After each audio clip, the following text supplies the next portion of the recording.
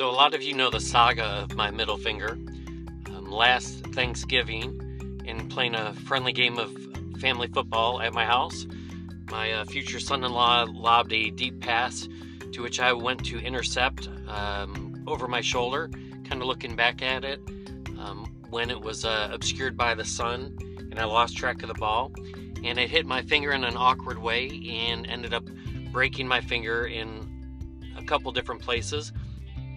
And as it turns out, pretty catastrophically. And so it's been a saga to try to have it heal the first time and for it to not work right, to have surgery on it, and to go through rehabilitation on that surgery. And supposed to have had a second surgery. It was actually supposed to have been done all in one, but the first surgery took 6 hours, and I think they ran out of time and didn't want to keep me under any longer. So for whatever reasons, it ended.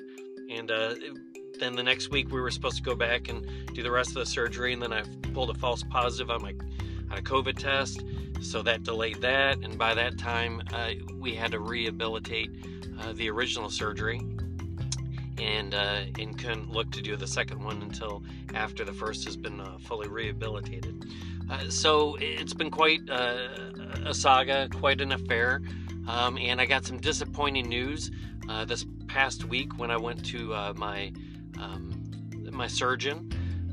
The good news was he said what I've gotten out of the surgery and how quickly I've healed from it and regained motion is a success by anyone's standards.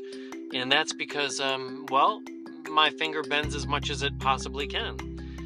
And what do I mean by that? Well, he had told me after surgery that he could get me to about 80, 85 degrees after surgery.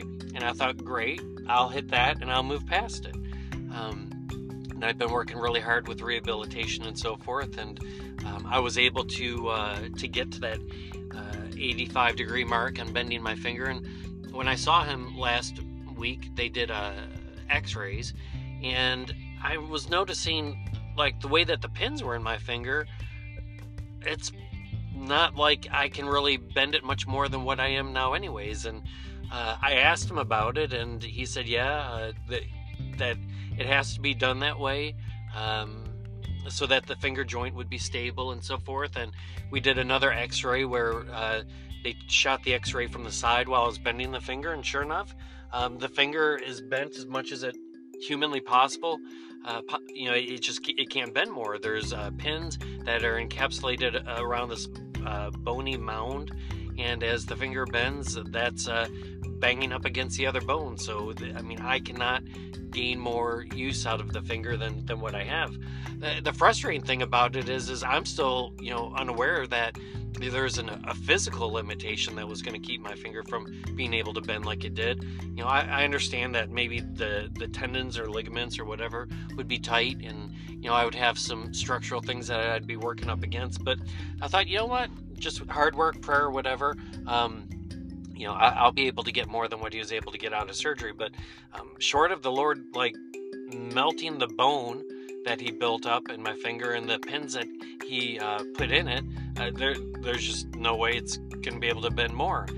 And I asked him, can you not remove these pins and shave down that bone, or do something so that I can actually get more motion out of it? Because I'm sure I can. I've already, after just 10 weeks, been able to reach the maximum of the way you built it. And I asked him why he built it with that kind of a design where I can't go any further than that. And the way he explained it to me is that if he had not done that, I wouldn't have a stable joint. He said, when you break a joint like that, and it's a severe and significant break like what I had, that you've done more than just break the bone. You've done damage to the soft tissue, you've done damage to the tendons and all these different things, so that even if you put the joint back as he put it, the way that the maker made it, it's not going to be stable, because there's other things that aren't the way that the maker made it, and the finger's not going to be stable, and it won't be good. And so I was pretty disappointed to hear that. But then there's that second surgery that I was supposed to do, and I've been pushing him on that. and that second surgery will fix the tip of my finger so that I can bend it. And I kind of thought, well, even though I can't like fully bend my middle joint and tuck that finger in, if I'm able to tuck the tip of my finger, then at least what I can do is I can touch the palm of my hand with that, in essence close off my hand so I can hold things in it. And I like to play tennis. It'll help me to grip the racket and, to do some different things, because right now I don't really have any control over the tip of my finger either. And that was going to be one of the original things that he did when we did the original surgery, is he was going to do both of them. And then once again, time factor didn't allow it. Then the next week, that false COVID test came up and that canceled that surgery. And, it was my understanding we're going to do it at a later date. Well, because I've healed up as best as I possibly could from the first surgery, from what I understand, he's really nervous that by going in there and doing the second surgery and reattaching tendons and doing everything that he will do to rebuild that joint, which he said would be a complicated task as well, that can affect downstream how that other joint's working. And I might go from having the full 85 degrees to even less function than that.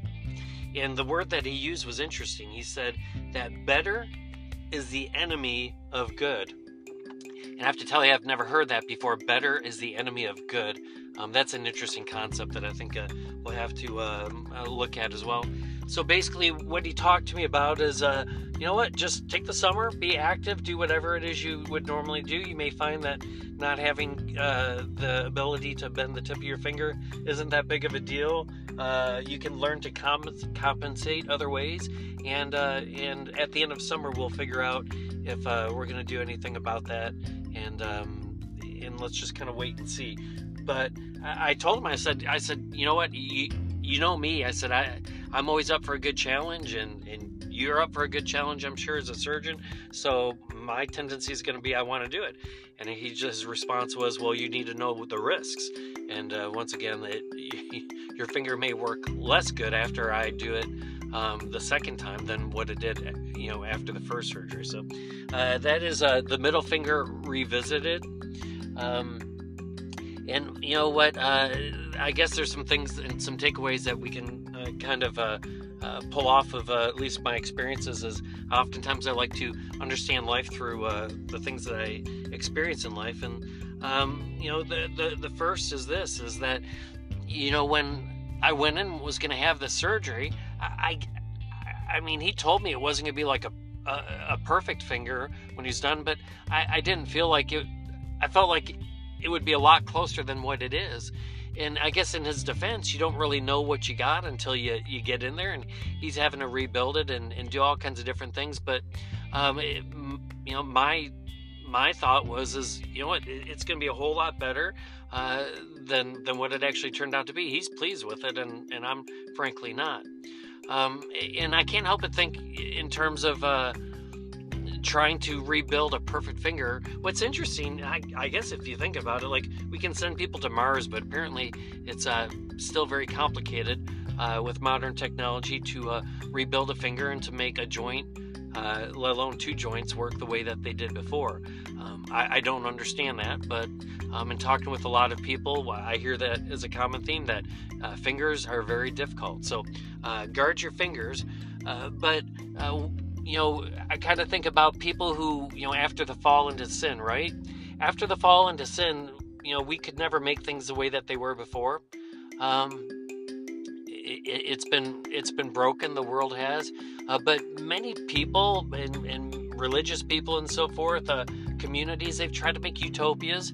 They've tried to make a heaven on earth, and people go off and they build compounds, or churches like go and we're going to follow the New Testament church, the Book of Acts. We're going to do it just exactly the way that it was in the Bible. But when you deal with sin and the brokenness of sin, no matter if we get it the way that the early church did, it wasn't perfect for them either. But I guess it's just the concept that we might try to do everything right and do everything perfect, try to have the perfect family, try to have the perfect body, try to have the perfect mental health, try to have this and that, but we are in a fallen, broken world, And no matter how hard we try, we'll never be able to get it the way that the Maker had it. The Maker made it a certain way, and even when we improve ourselves, and can to some extent, we can't control like everything that's broken around us, and that doesn't work properly. So we're kind of at the mercy of living in a fallen and sinful world, and that doesn't mean we don't try to better ourselves, or that make life on this earth as good as we possibly can. But I guess there's a limit to how much we can control that. And so as we go through all kinds of frustration with what's going on politically in the world, or just in the church, or just relationships, dynamics, morality, there's just so many things that are going on in the world. By all means, I mean, we know the truth and we follow the truth, but we are broken people that are in a very broken world. And even if we make ourselves a little less broken, we won't be able to remove ourselves from that broken world. And there's some disappointment there, and there's certainly some frustration. But that is why we hope for a world that is still yet to come. Second thing that I want to talk about is an interesting phrase that I'd never heard before, that better is the enemy of good. And that's interesting. I mean, I understand what he's saying, but it's so contrary to everything that we understand as Christians, at least.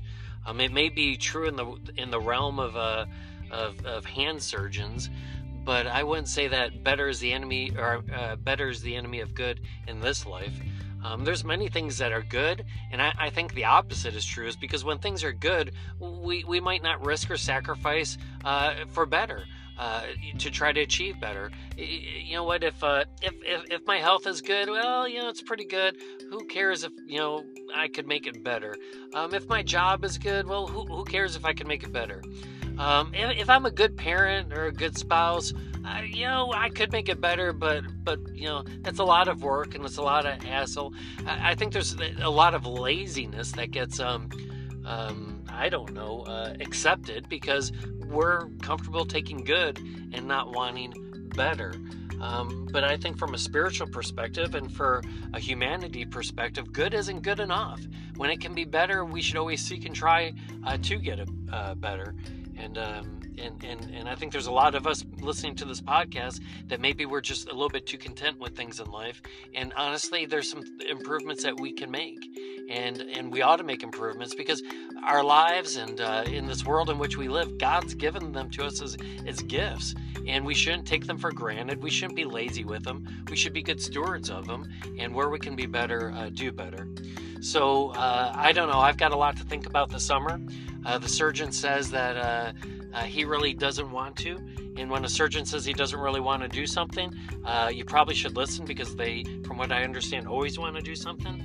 But the way that I'm wired, and the way that I think God wires us to be, at least in Christ, is that isn't that better is the enemy of good. That good is honestly the enemy of better. So it may not be that way in the world of hand surgery, but I don't know. I'll probably end up risking it, because I always want better than just good. And I hope all of you do as well. God bless you. Have a wonderful week, and I look forward to talking to you soon.